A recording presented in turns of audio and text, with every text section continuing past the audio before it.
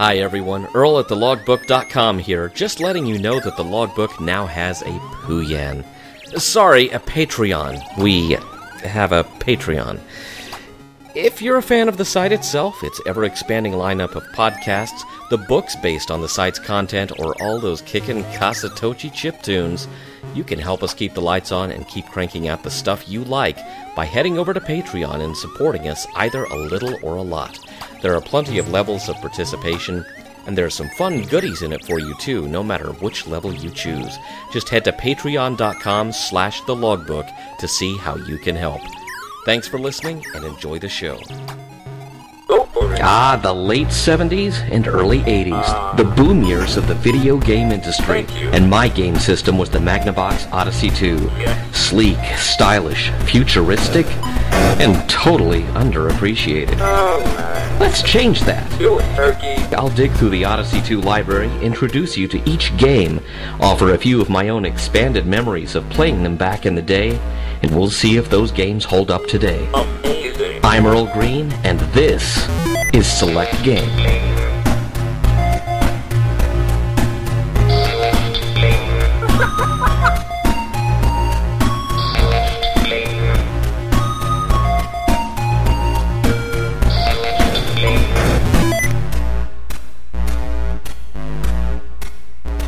Welcome to the belated November edition of Select Game.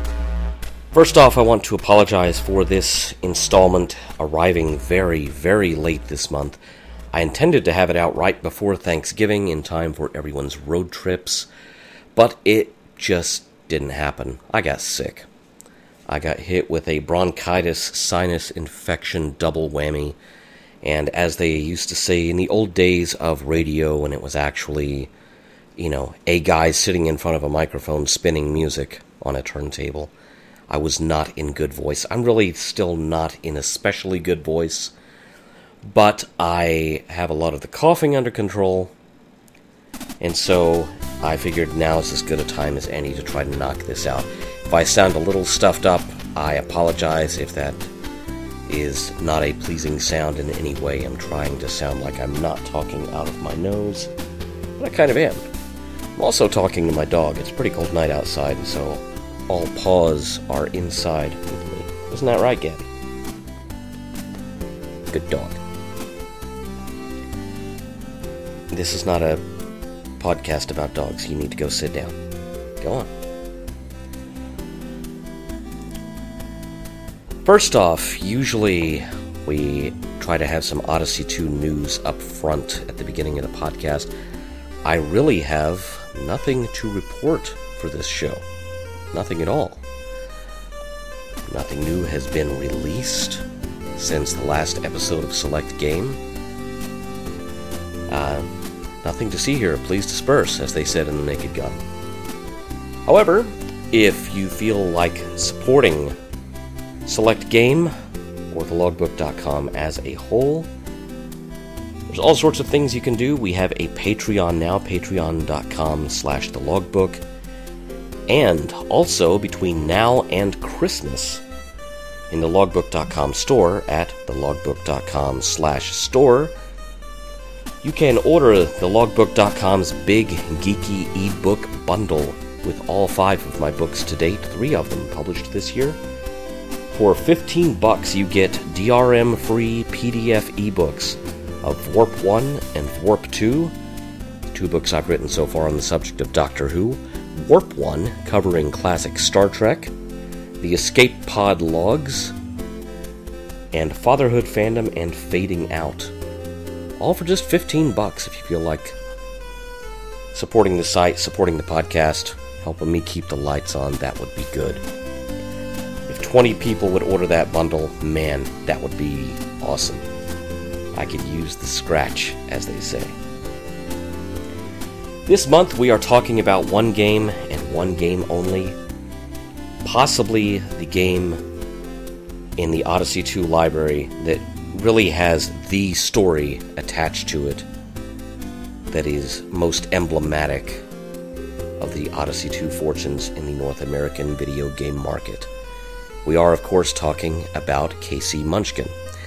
In Europe, Philips marketed the game simply as Munchkin, KC was added in the North American market because KC was the initials of the president of Magnavox at the time, and it was a little bit of brown-nosing on the part of Ed Averett and the Magnavox Game Group. They were trying to make sure that the upper brass at Magnavox was totally behind their effort to put out a game cashing in on the gobbling dots in a maze video game craze at the time.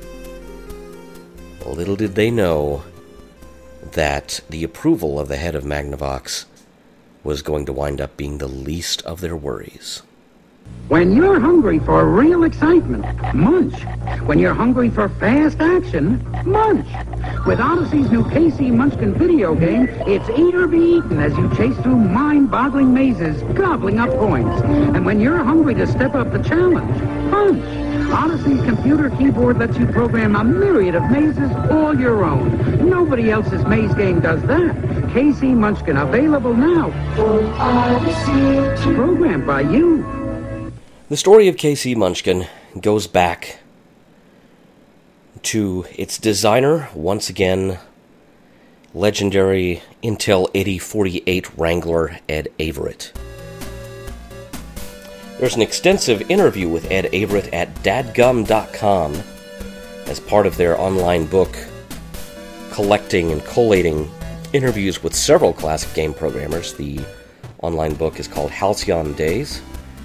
And here is a quote from Ed Averett from that interview. Pac-Man was the hit of the day, and I was asked to design a game that would compete with the game concept of Pac-Man without violating copyright laws. But there were no copyright laws at that time concerning video games. A three-way design effort was begun by marketing, who wanted to come as close to Pac-Man as legally possible, the Magnavox legal department, who wanted something they could easily defend in court, and me, who wanted to design a game that would eat Pac-Man's lunch from an interactive play point of view. Everyone was pleased with the results. Elsewhere in that interview, Averett says that the average development time for a 4K Odyssey 2 game, and the 4K games tended to be your expanded memory Challenger series games, was about 4 months. So the decision to get KC Munchkin out before Atari could put its home licensed version of Pac-Man for the 2600 out in March of '82 was pretty deliberate, but it wasn't exactly a unique one. There were already Pac clones on the market. Issue 4 of Electronic Games magazine includes a full-page ad for a game called Ghost Hunter, published by Santa Barbara-based Arcade Plus, which ran on the Atari 400 and 800 computers, even though the ad labels it as an Atari classic, even though it's a brand new game. Other console games such as Muncher for the Bally Professional Arcade rolled out very quickly after KC Munchkin arrived, almost simultaneously. Internal records show that Ed Averett was working on the game as early as July 1980. Now, one major source of facts and figures about KC Munchkin is the fact that Magnavox got sued over this game. And here to tell us more about it is Olivia the cat. Hi, Olivia. Actually, I don't think she's here to tell us about that. Anyway,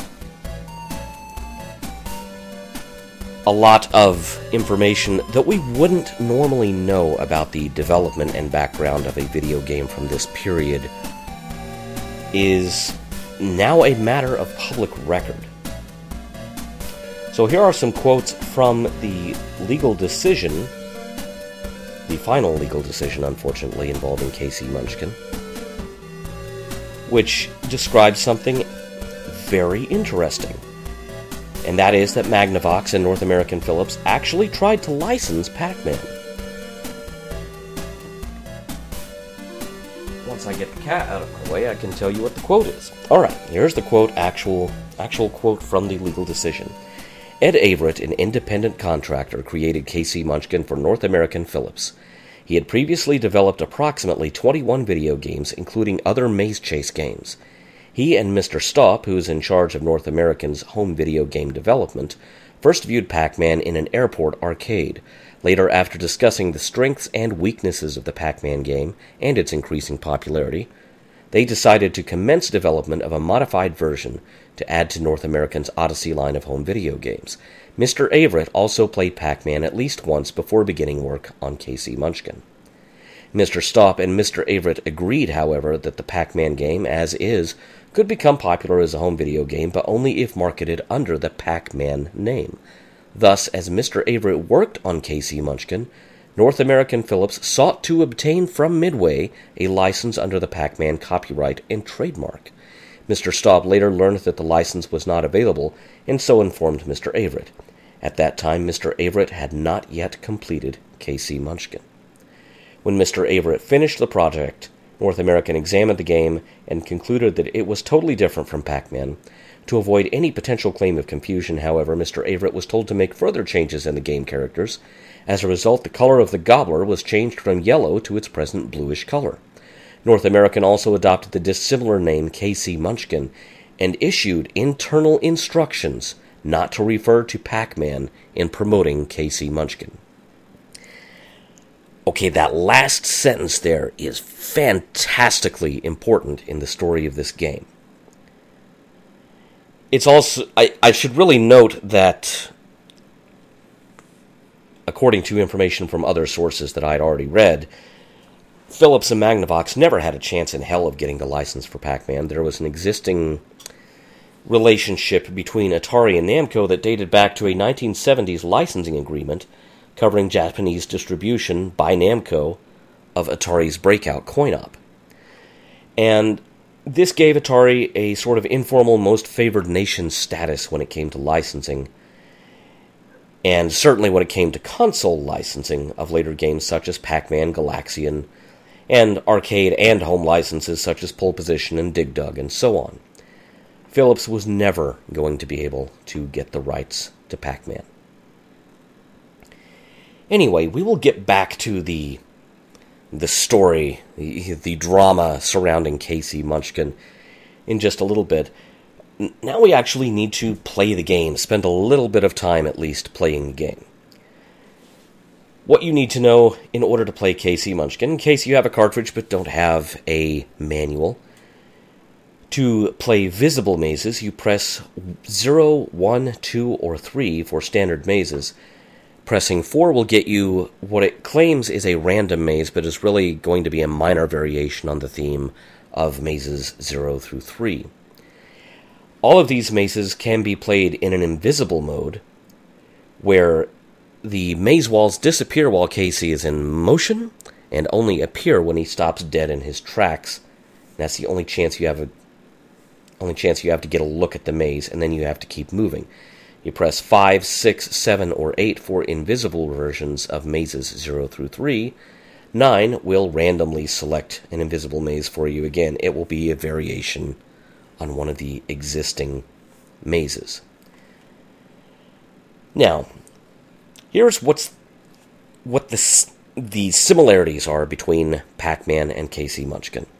You are basically a moving mouth. You eat dots in K.C. Munchkin. They're called munchies. One dot in each corner will temporarily make the ghosts chasing you edible. Oh, but they're not really ghosts. There are only 3 of them, and they are called munchers. Now, here's what's different. The number of dots is pretty small. There are only 12 of them per maze. 4 out of those 12 are basically the equivalent of your energizers or power pellets in Pac-Man parlance. However, the dots do not stand still, and they do not stay in the same place. The dots move constantly. The dots can occasionally pass right through maze walls. I really think that's a bug rather than a feature, but Ed Averitt works for Microsoft now, so he knows all about that. The ghost regeneration cage in the center rotates like a turnstile, and it randomizes the direction that a freshly reconstituted muncher will shoot back out into the maze, and you really have to watch that. It also prevents them from getting in there to regenerate, which is an interesting element.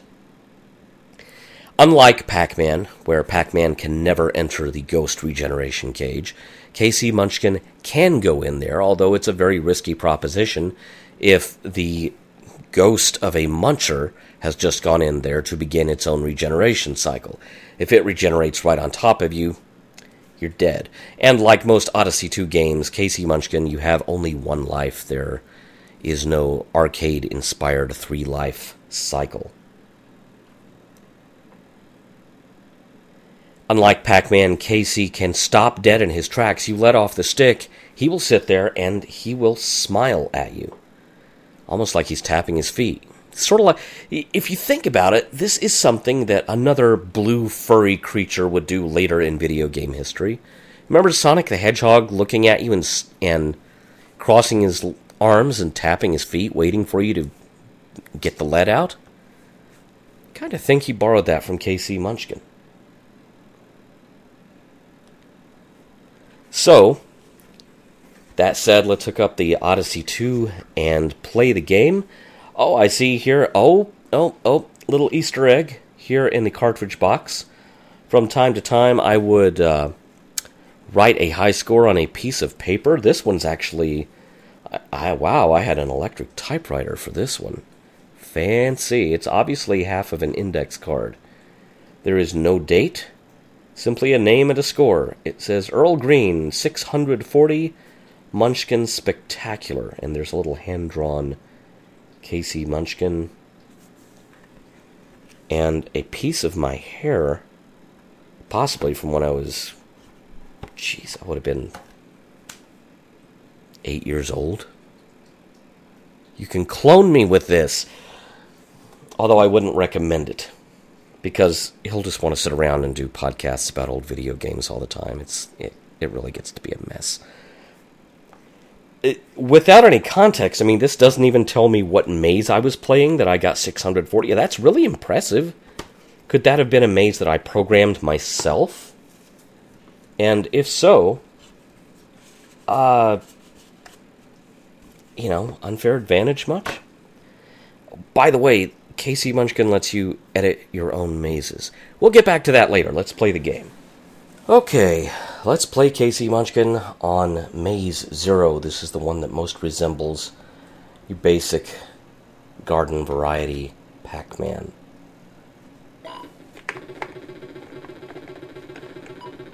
The Munchies are on the move, the Munchkin's on the move. Hey, I just ate 2 out of the 3 ghosts.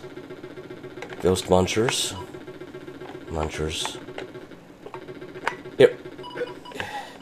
I can't really fault Magnavox's sales force on this one.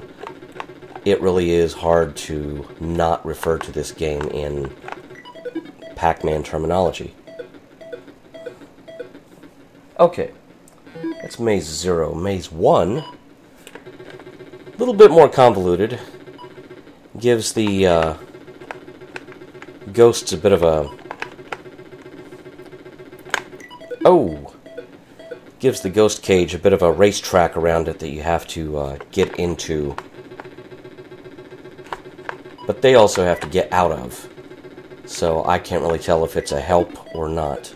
It's not a help. Okay, Maze 2. A bit more vertically oriented. You have lots of hallways and straightaways that run up and down. Got a couple of nooks and crannies that one could conceivably hide in, or corner a ghost in, as I just did.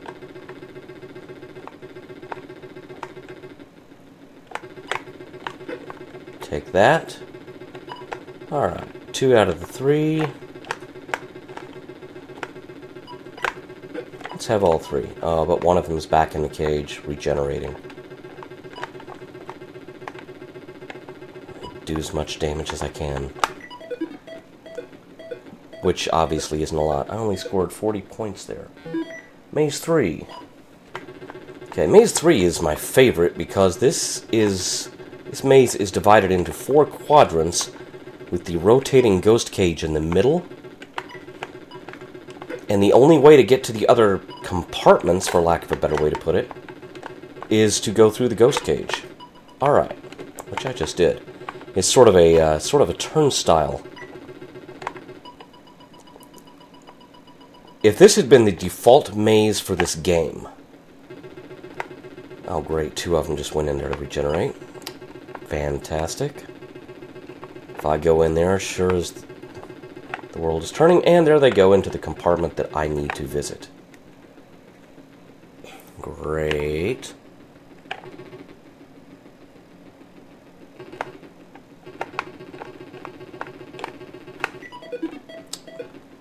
$50 points again.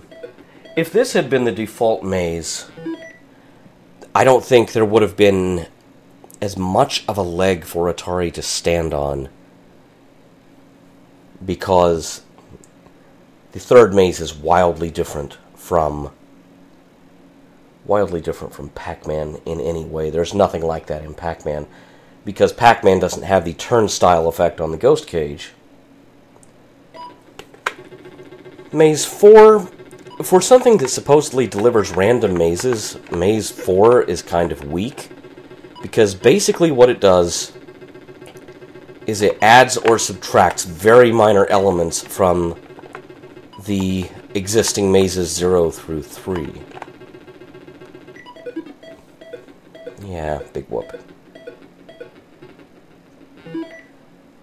Let's try the basic 0 maze in invisible mode.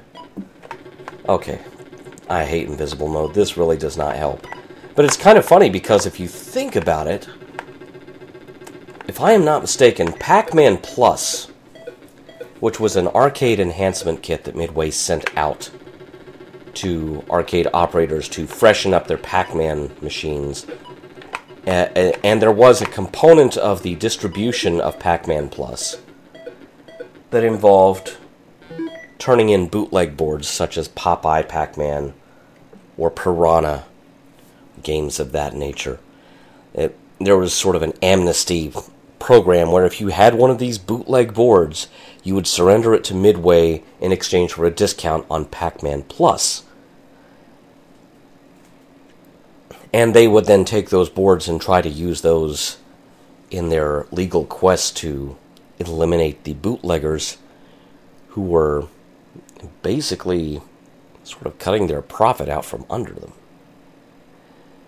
K.C. Munchkin's invisible mazes anticipate that element of Pac-Man Plus, which I will double check my timeline on this, but I believe Pac-Man Plus came out in 82. And, well, actually, hang on a second. I've got a marquee up here on the wall. I'm going to go check it. 1982, Midway Manufacturing Company. Okay, so the marquee itself says Pac-Man Plus, exciting new Pac-Man Plus, 1982 Midway Manufacturing Company. So, obviously, with such exhibits as Pac-Man Plus borrowing the Invisible Maze mode, and Atari Soft winding up with HAL Labs code for Taxman on the Apple II and turning it into Pac-Man with very little effort, neither Atari nor Midway were averse to using the spoils of war to their advantage. So there you have it. I trust if you have ever played an Odyssey 2, there's a pretty good chance that you have played K.C. Munchkin. So I wasn't going to spend 2.5 hours playing the game. I could. I mean, that's the danger with K.C. Munchkin. It's kind of fun and addictive, and you can totally sit there and play it for an hour. I didn't think that would work too well for a podcast. I just kind of wanted to rocket through the various maze variations and give you a taste of those. Now, as I mentioned before we started playing, K.C. Munchkin has a level editor. This is the first level editor that ever appeared in a console game. Now, level editors, or edit modes of any kind, were a rarity in 1981, even for computer games. Lode Runner had one. Lode Runner had an edit mode, but it was a computer game. This was the first time you had a console game with a level editor, and it really exists only because of the Odyssey 2's keyboard. This is one of those games where it really all came together in this one package. K.C. Munchkin is a fantastic game. for what you paid for it, it gave you a lot of variations, a lot more variations than Atari Pac-Man did, certainly. It gave you completely different mazes, and, the number of mazes, once you start messing around with it yourself, trends toward infinity. To enter the maze editor, you press the P key on the keyboard from the Select Game screen. You'll notice that there are vertical coordinates, letters A through G, and horizontal coordinates 1 through 9. This is your grid. You can build whatever kind of maze you want, with a couple of minor restrictions. You cannot delete the rotating ghost cage. You can try, but the program will not let you. That is a forbidden thing. It is a permanent square in the middle of the screen. By pressing a number first and then a letter, you can select a vertical wall. A letter first followed by a number selects a horizontal wall. Pressing enter will add a wall there. Pressing clear will delete a wall. You can also call up one of the existing mazes before you start. You can press 0 through 4 and hit enter, and then it will let you enter the programming mode. And once you are done editing, pressing yes or Y will let you play your maze. But really, if there is one big weakness in this entire game, it is the fact that there was no way to save your mazes. You either had to write down the formula for how you did it or take a picture of the screen. Even now, those are the options we're left with. That's how you save a maze in KC Munchkin. You have to take a picture of it. You have to somehow come up with a way to remember or record how you constructed or deconstructed the maze, and then you have to program it in again from scratch. I mean, you didn't even have punch cards at this point. Really, I don't think if I'm not mistaken, you didn't have a workable battery backup on a console cartridge game until Zelda. I know they tried with Lords of the Dungeon on the ColecoVision, which ironically I think was I don't want to say that was a Probe 2000 game. Let me look it up real quick. Let me totally just go in here and look it up. Oh, it was a Probe 2000 game because it was programmed by Rex Battenberg, who also programmed Flashpoint for the unreleased Odyssey 3 console. Okay. So I am not totally shooting my mouth off there. It was a Probe 2000 game. It's interesting that the inventors of console edit modes, console level editors, were also the first party to think of sticking a battery in a cartridge so you could save your own creations, or at least save your progress. One thing it is impossible to do with the level editor is it is impossible to completely keep the ghosts away. The turnstile changes direction, so they could come out aiming in any direction. And if you enclose them, because KC Munchkin starts exactly one square north of that ghost cage, any attempt to wall the Munchers in will wall them in with KC, and you're gonna die.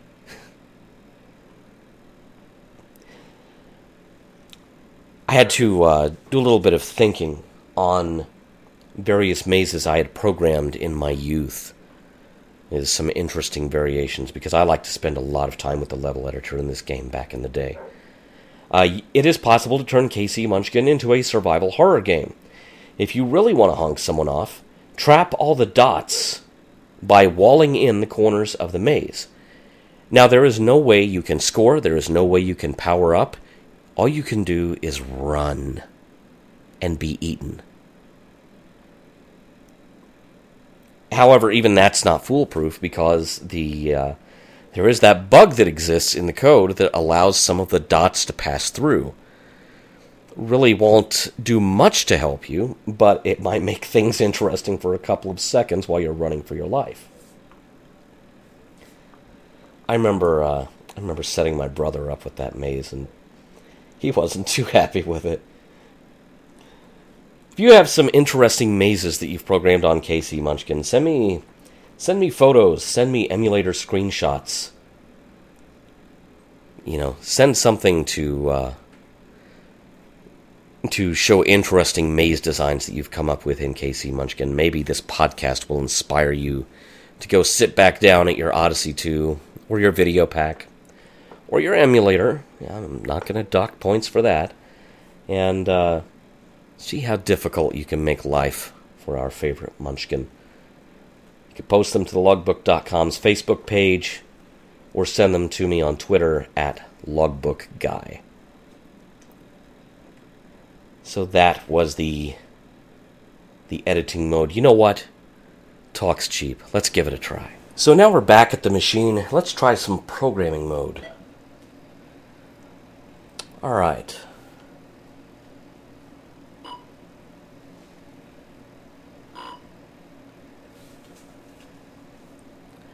I'm going to take this maze that starts out with the racetrack around the ghost cage.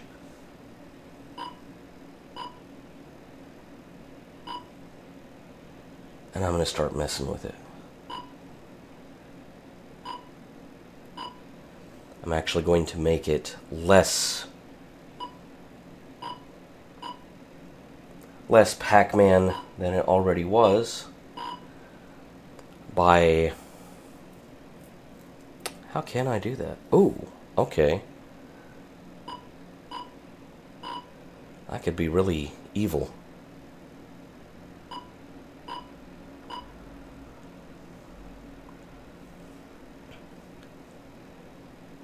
Oh yeah, that would be really evil. Okay, here's what I'm gonna do. I'm going to wall off the bottom part of the maze, so you have to go through this racetrack past the ghost cage to get in there. And it's the only way in and it's the only way out. And just to make it really diabolical,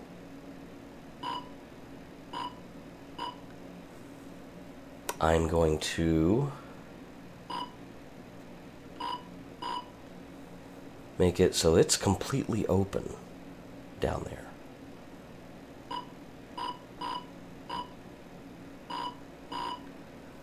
Oh, that's just evil. That's just evil.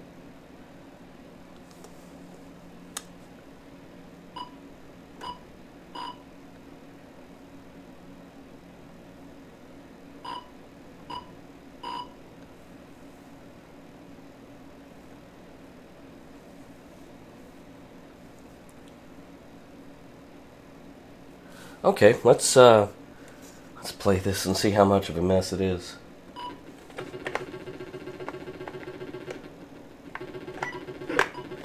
Well, I got two of the ghosts right off. It's not too bad.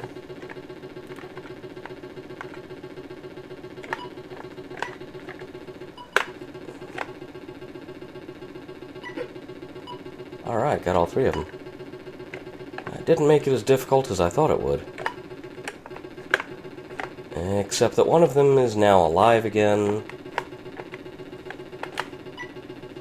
Oh, crap, I didn't mean to eat my last... I'm in trouble. Oh! The first board I've cleared, and it's been my self-programmed maze. Eat two of them again. Seems to be a recurring pattern here. Yo! My own maze design almost bit me on the butt there. And I just wasted a power pellet for no good reason. Oh! Man, he just popped out of there while I was still stuck down in that area. Yeah, that didn't work out too well. I'm going to take a real quick picture of this maze so y'all can see what I've done to myself here.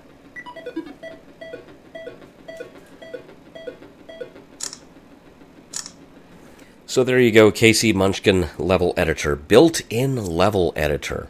Wow. You know, I talk from time to time about the Odyssey 2 and the video pack being ahead of their time. And, you know, I'm sure a lot of you guys who were more smitten with Intellivision and ColecoVision and what have you. And keep in mind that it wasn't long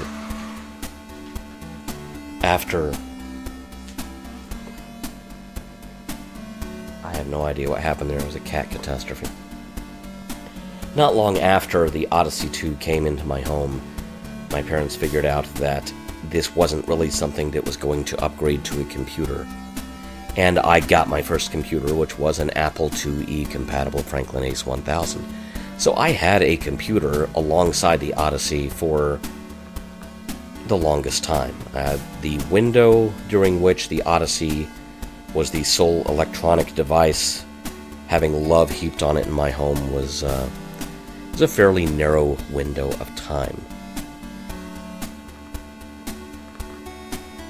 But even so, the level editor, that was something that most of the games on my Franklin Ace couldn't even do. Like I said, LoadRunner would allow you to do it. I remember a few years later there were third-party editors for games like Ultima 3. Not quite the same, because Magnavox and Philips, they gave you the tools to do it. It was built into the cartridge. Kinda neat. That's right, Obi. So let's talk about the reviews KC Munchkin got at the time of its release. Its first mention was in Electronic Games Magazine issue number 2 from March 1982, which said Odyssey has stolen a march on rival video game companies by being the first to get a gobble game into the retail market. Its version features just 12 munchies, but they don't stand still, as in Pac-Man.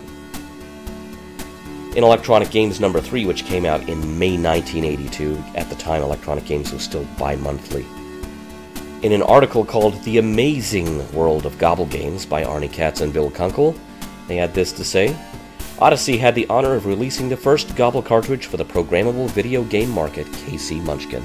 Although this game is significantly different than Pac-Man, it boasts cute graphics and rapid play mechanics of its own. Now, I will say this from having spent a lot of time talking to Bill Kunkel many years after Electronic Games Magazine had come and gone. He told me many a time that he was very well disposed to the Odyssey 2. Actually, all three, Katz, Kunkel, and Worley, were all very well disposed to the Odyssey 2 system because of the keyboard, for the same reason, basically, that I was and that my family was. They saw a lot of potential in the keyboard, a lot of untapped potential, to be sure, but they weren't the only ones who had good things to say about it. Now, here is an article that came after the legal maneuvering had begun. This was in Video Games Magazine number 1, the very first issue in August 1982, and the review was written by Randy Hacker. She says, anyone who buys Pac-Man because they love the arcade game with the same name may wind up disappointed. She's talking about the 2600 version here, which had come out by this time. Other than retaining the basic game concept, it bears few similarities to the real Pac-Man. There are dashes instead of dots and power pills rather than energy capsules. A square-shaped vitamin, no fruits or keys, serves as a bonus. There is no music. Oh, come on, Randy. Don't you like touch-tone telephone music? Pac-Man himself doesn't look well. This is not to say KC Munchkin was, so much better a game than Pac-Man. It's just better, and more fun. KC may also lack that lovable chubby figure, but he does have a charming personality and even smiles. Every time KC comes to a halt, he turns to face you with his little antennas up and grins. Something about the sound when KC gobbles up a ghost, which by the way is identical in appearance but more visible to those in Pac-Man, is a crisp, final sort of munch that appeals to me more than the one in Pac-Man. However, if you're wondering if Randy Hacker was going to unequivocally recommend KC Munchkin to consumers, she then went on to diss the controllers for both the 2600 and the Odyssey 2, and recommended going back to the arcade to play real Pac-Man, especially since KC Munchkin had been exiled legally by this point.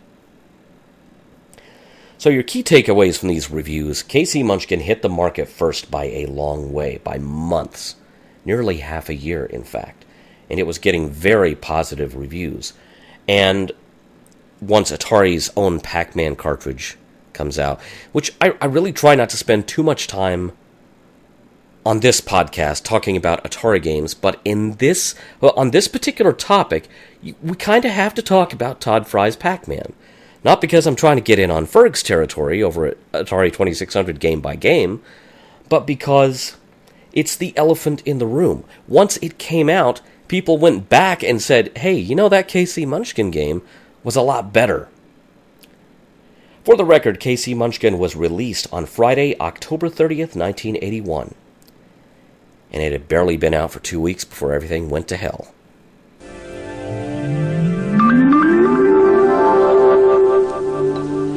Great games can be rewarding or intensely frustrating. This is no exception. The Philips VideoPack computer games system. These plug-in cartridges are all programmed for different games.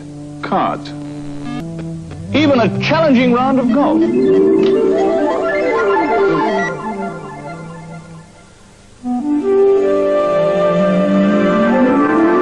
Philips, simply years ahead. The thing that got KC Munchkin and Magnavox and Philips into deeper trouble than anything else was a matter of marketing. You remember earlier in the podcast, we talked about the fact that Magnavox had issued internal instructions to its sales and promotion people not to refer to Pac-Man by name during the marketing of KC Munchkin. Unfortunately, while their national-level sales distribution network may not have referred to Pac-Man as instructed, they had no control over the local salespeople, the local distributors, the local stores. Here are some excerpts from the legal case text. An independent retailer in the Chicago area nonetheless ran advertisements in the Chicago Sun-Times and the Chicago Tribune describing KC Munchkin as a Pac-Man-type game and as challenging as Pac-Man. Another printed advertisement referred to KC Munchkin as a Pac-Man game. Plaintiffs also sent investigators to various stores to purchase a KC Munchkin game.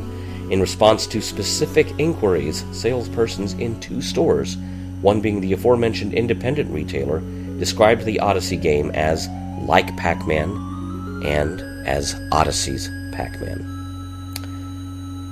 On Friday, November 13th, 1981, clearly KC Munchkin had allowed a black cat to cross his path. No offense, Puck. An ad appeared in the Chicago Sun-Times for a video game store called Minnesota Fats, the Video King. Sorry, I have no idea if that's what their ads sounded like, if they had TV or radio ads. It just seemed like a thing to say. The wording described KC Munchkin as a Pac-Man-type game. On that same day, an employee of Atari's legal team called a Chicago retailer to ask about KC Munchkin and was told by whoever answered the phone that the Odyssey 2 game was just like Pac-Man, but it was out of stock. Sunday, November 15th, 1981, another rep for Atari's legal team paid a visit to Minnesota Fats, the Video King. And now I'm doing that thing like Isaac, pointing on, the opening credits of The Love Boat. The Video King, hey, out of sight.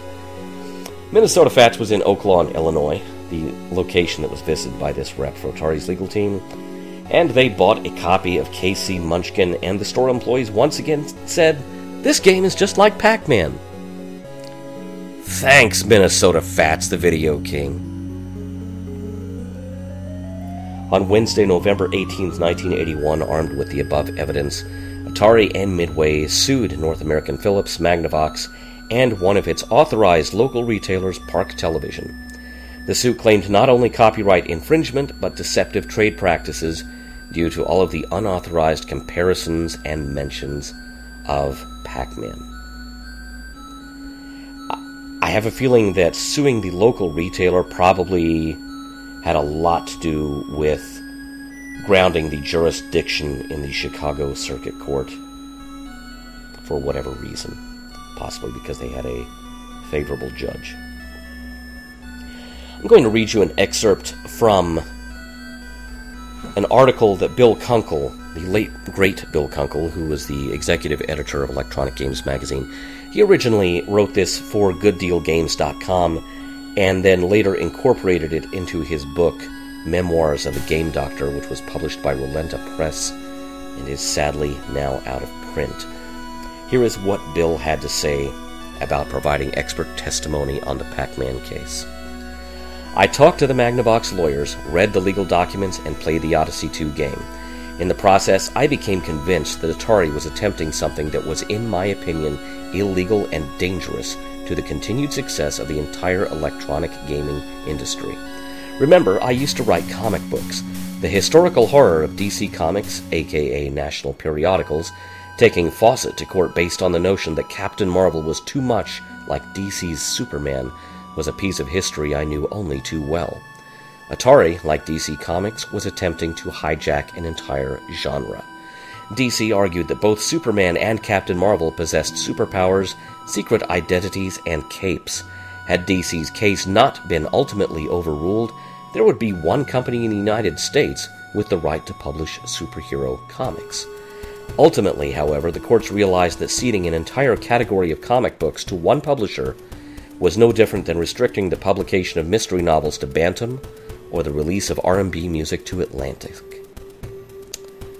Those were Bill Kunkel's words from his article at Good Deal Games and from his book, Memoirs of the Game Doctor. I happen to agree with Bill on that point. However, whereas there had been a glut of Space Invaders clones in the late 70s, and perhaps K.C. Munchkin, had Pac-Man been a 1970s game and K.C. Munchkin been a 1970s game, K.C. Munchkin might well have slid by as a, just another one of those unauthorized clones we can't track down. By the early 80s, there was a small but growing body of case law involving copyright of video games, including a precedent-setting case involving Stern, which went after a bootleg maker of Scramble printed control boards for the Scramble arcade game, the Coin-Op, in the United States. Now, Stern had licensed Scramble from Konami, but they had the exclusive U.S. rights, and they went after an outfit that bootlegged Stern's PCBs so faithfully that they actually had the same copyright notice on them as the originals. This wasn't quite the same sort of thing, but the point is, there was a growing school of thought that perhaps the code and design and look and feel of a video game, these were elements that could be copyrighted. But on December 4th, 1981, U.S. District Court George Layton refused Atari's demand for an injunction against continued sales of K.C. Munchkin because in his view the game was, quote, not substantially similar to Pac-Man, unquote, on the grounds the average consumer wouldn't get the two confused. Atari filed an appeal in January, but the big thing there is that Atari failed to get an injunction that took K.C. Munchkin out of the stores before Christmas 1981. Now, it's interesting to note that Bill Kunkel's article, the one that I just quoted from, says that K.C. Munchkin was pulled from the stores before the holidays, but the court records indicate that the injunction was not granted, and thus Philips would have had no reason to pull the game. It shipped and it sold. And we'll get back to that later, because that directly addresses the question of the rarity of K.C. Munchkin from a collector's standpoint. However, the victory was short-lived. The appeal was argued in January 1982, and a ruling was issued on March 2nd of 1982 that K.C. Munchkin was substantially similar to Pac-Man and could no longer be sold.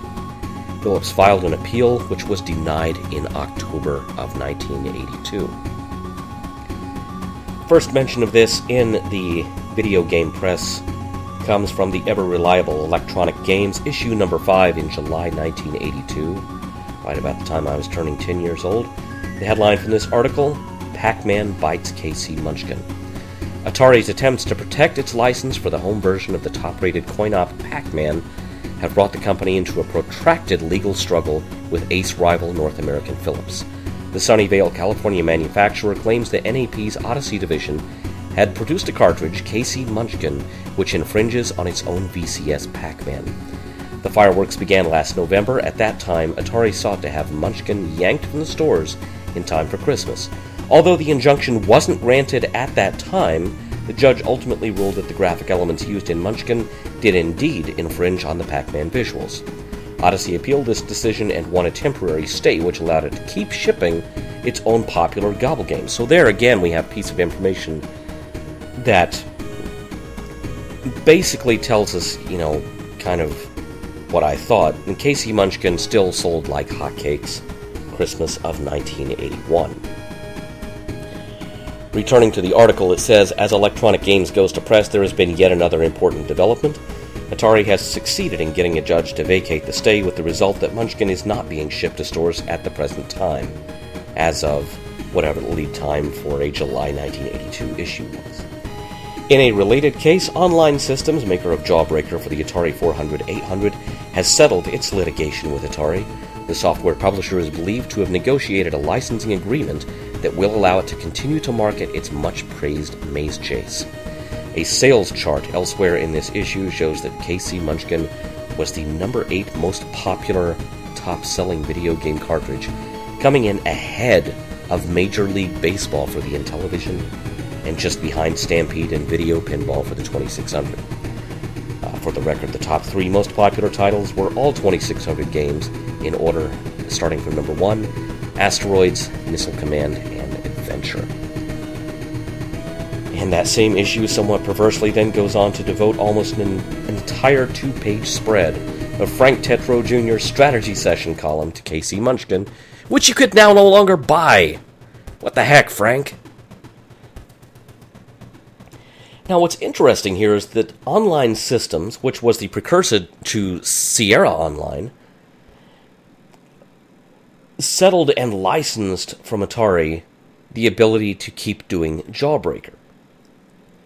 So Atari would accept a mea culpa and, hey, let's throw you some money and get a license for this, unless you were North American Philips, in which case Atari was out for blood.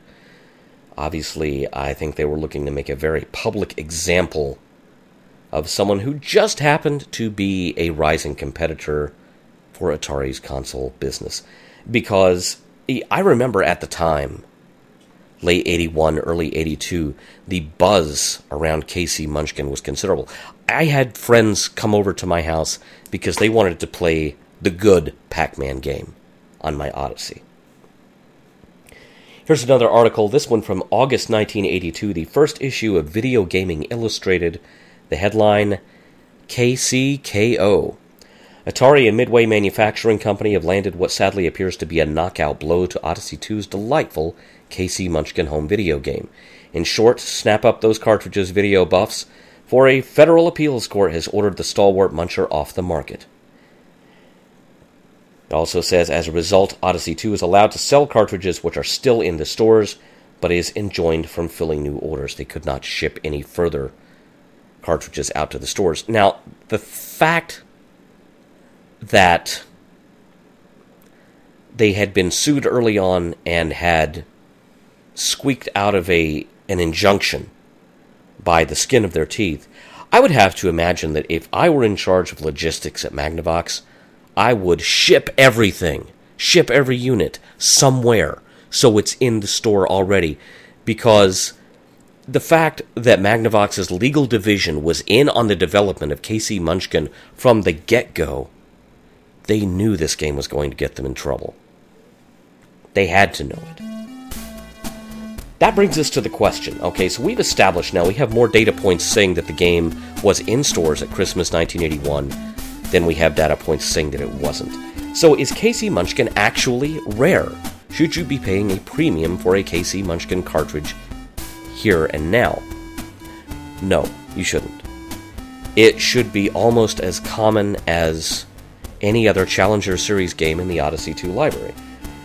It's really an urban legend that the game got sued off the market because it was in stores for a Christmas season, and you have to imagine going into a Christmas season with a release date right at the end of October.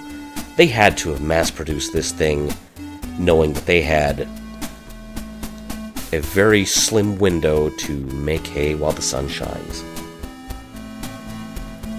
You should have no trouble getting yourself a copy of K.C. Munchkin, because the court order to keep it off the store shelves came during the appeal process after it had already been a hot Christmas seller. So, unless the thing is just pristine, do yourself a favor, don't let anyone scam you out of a lot of money for even a boxed copy of K.C. Munchkin, because it's not that rare. It was not withdrawn.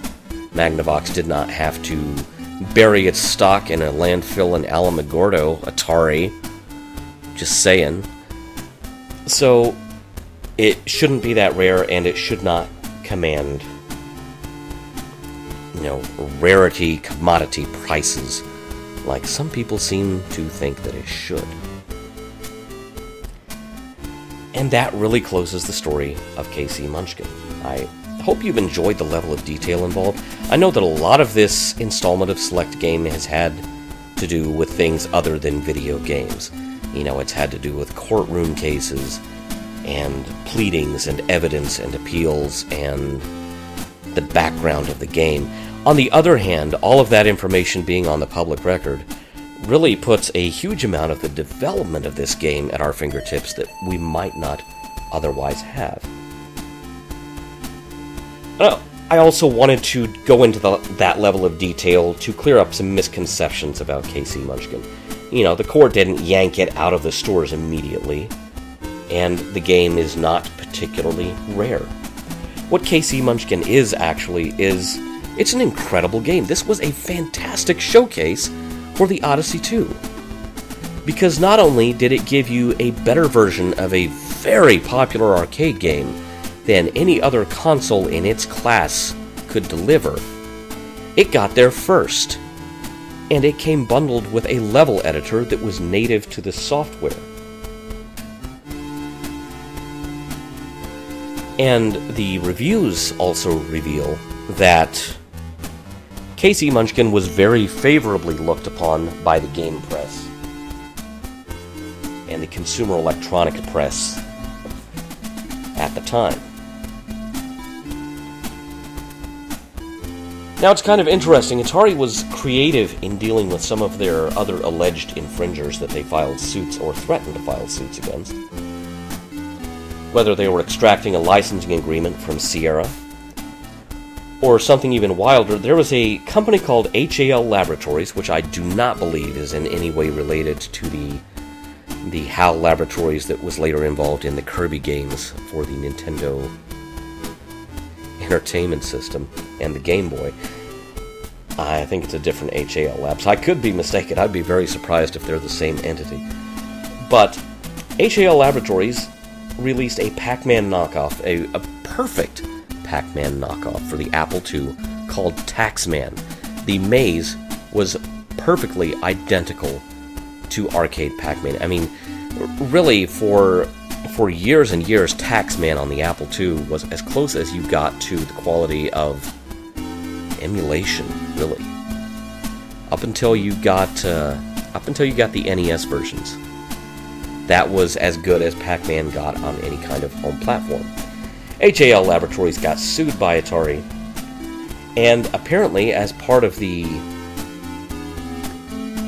pleading, it surrendered its code for Taxman, which Atari tweaked slightly, turned into official Pac-Man, and then re-released under its Atari Soft banner for the Apple II.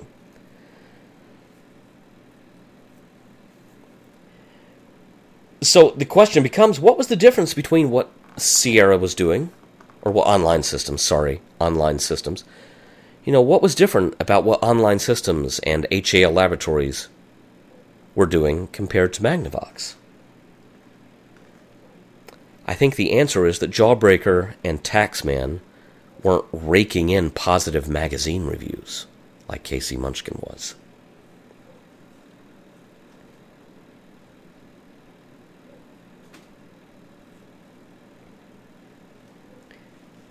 K.C. Munchkin lives on to this day, amazingly enough.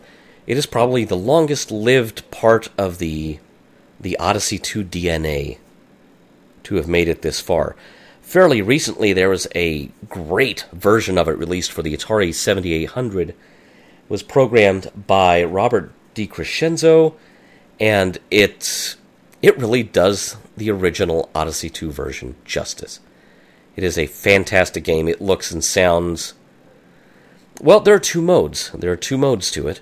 You can play it in a form that looks and sounds exactly like the Odyssey 2, or in a version that kind of pleasingly tweaks and updates the graphics and sounds to the capabilities of the Atari 7800. We'll talk about that one another time, because that one's a lot of fun, and even though it's not on the Odyssey 2 proper, I think it's worthy of mention in a later installment. Also, K.C. Munchkin has come back to life in the 21st century in the form of a new educational game programmed by, get this, Ed Averett at Microsoft. It is an app that is in the Windows 10 store, and it involves K.C. Munchkin repairing DNA to help make sick people better. I will include a link to this on the show page at thelogbook.com/selectgame for your edification. And at some point, we're probably going to get around to playing that game too, because even if K.C. Munchkin no longer lives on the Odyssey 2, K.C. Munchkin lives. And that's the important part of this story. Just a quick reminder, there will be a Christmas special of Select Game that kind of steps outside of the Odyssey 2 box that the rest of the podcast is in. Kind of, sort of. The Odyssey 2 still has a lot to do with it, but perhaps not as much directly as the monthly podcast does. So join us just before Christmas. That episode is already recorded and in the can, and it awaits your pleasure. Thanks for listening. Thanks for supporting Select Game this year. I can't thank you enough. Thanks to Patreon supporters. Thanks to everyone who's dropped me a note via email, via Twitter, via Facebook, via Tumblr. Your enthusiasm is appreciated. It keeps me going. It helps me to know that, yeah, even though I sound like I've got a face full of snot, which I do, people are waiting for me to sit down in front of this microphone and talk about this stuff.